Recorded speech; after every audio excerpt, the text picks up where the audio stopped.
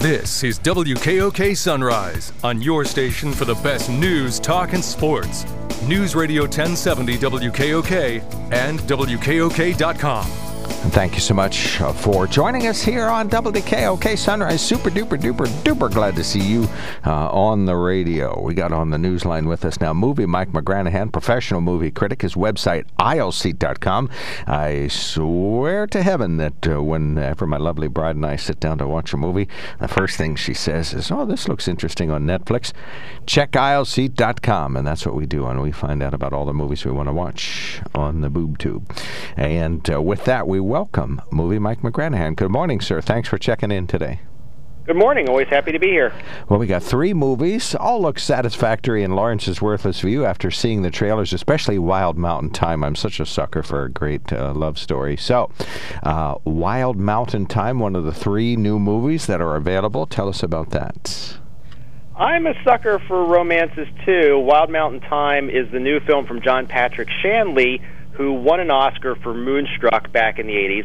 And let me tell you, unfortunately, this movie is no Moonstruck. Jamie Dornan plays a man living in Ireland. He believes his life is cursed. He wants to take over the family farm. His father, played by Christopher Walken, won't give it to him. And let me just say, Christopher Walken is a great actor, but he should never be asked to do an Irish accent. But the main gist of the story is that Emily Blunt plays this woman who's been in love with Jamie Dornan since childhood. He knows that, refuses to act on it. And then John Hamm plays his American cousin who comes over, and he also wants the farm, and he wants Emily Blunt too. So the question becomes, is he going to finally make his move on Emily Blunt once competition comes in? This movie just is weird. You know, movies about Ireland always seem to feel the need to make everybody overly quirky and to have quirky dialogue, and this movie has way too much of that, to the point that these characters really are not believable. And then it ends with this howler of a revelation about the Jamie Dornan character that literally made me say, what is going on here?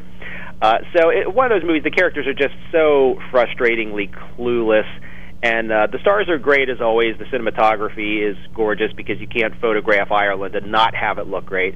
But Wild Mountain Time really just does not have much of a romantic spirit, so I would give that 2 Blarney Stones. Oh, well, sounds like you're generous with the 2.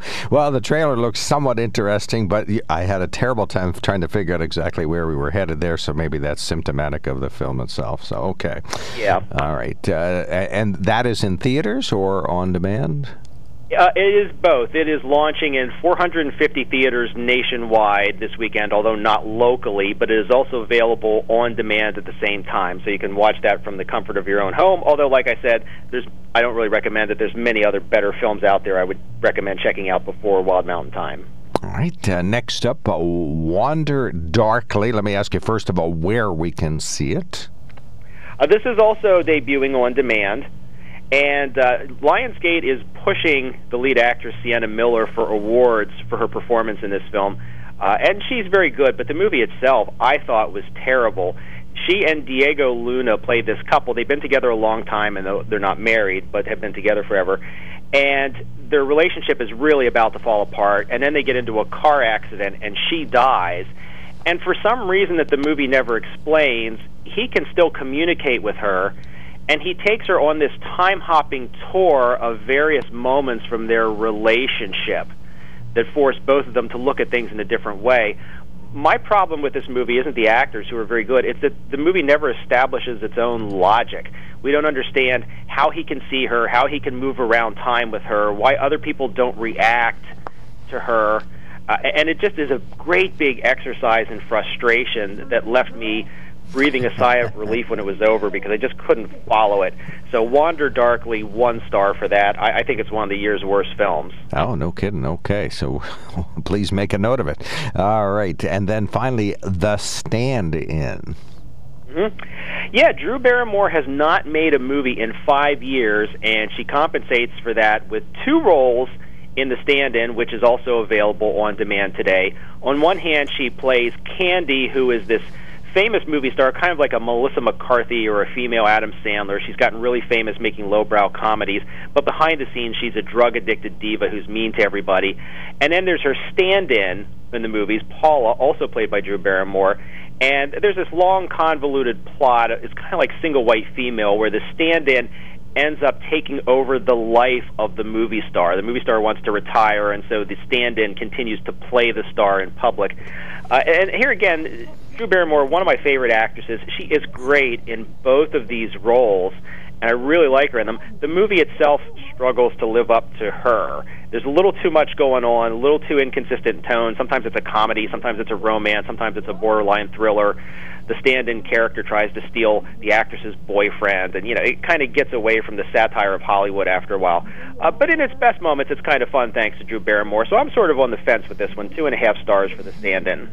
Well, what do you make of Drew Barrymore? Do we know why such a long time between movies, and this film doesn't sound like it really challenges her despite the double role? We know she's a great actress, so sort of give us the state of Drew Barrymore. Well, she took a few years to do a TV show on Netflix called I forget what it's called, something Diet. I don't watch television, so I don't know the name of the show.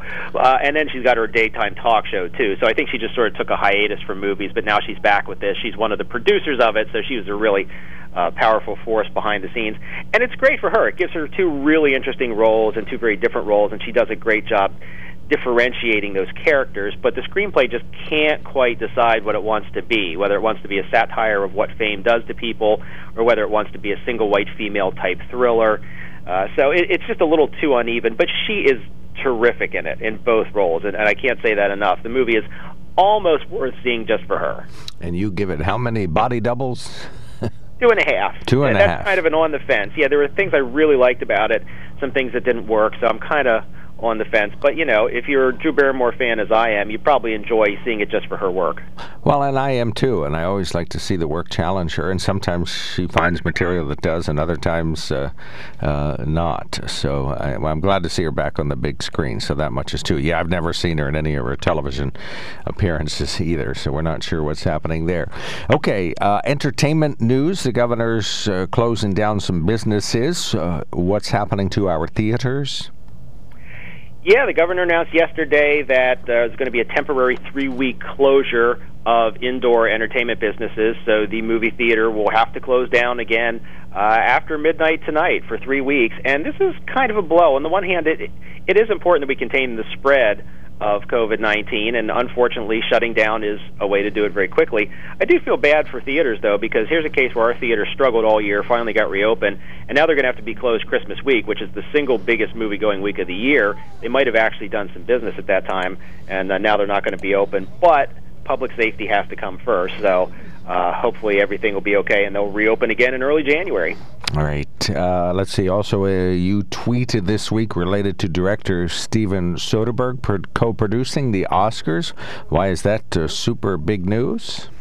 Yeah, Oscar-winning director Steven Soderbergh, who made Out of Sight, Aaron Brockovich, Traffic, going to be producing the Oscars this year, co-producing. And we all talk every year about how stale the Oscars have gotten and how unexciting and how it's just sort of the same thing. Steven Soderbergh is a guy who has so many original ideas, and if you see his movies, you know they're always very unusual and unique. So he might bring something to the Oscars that will be fresh and new and a reason to actually be excited about them again. So I'm really thrilled to hear he's going to be part of the show this year. All right, so should be interesting. Should be quite the production.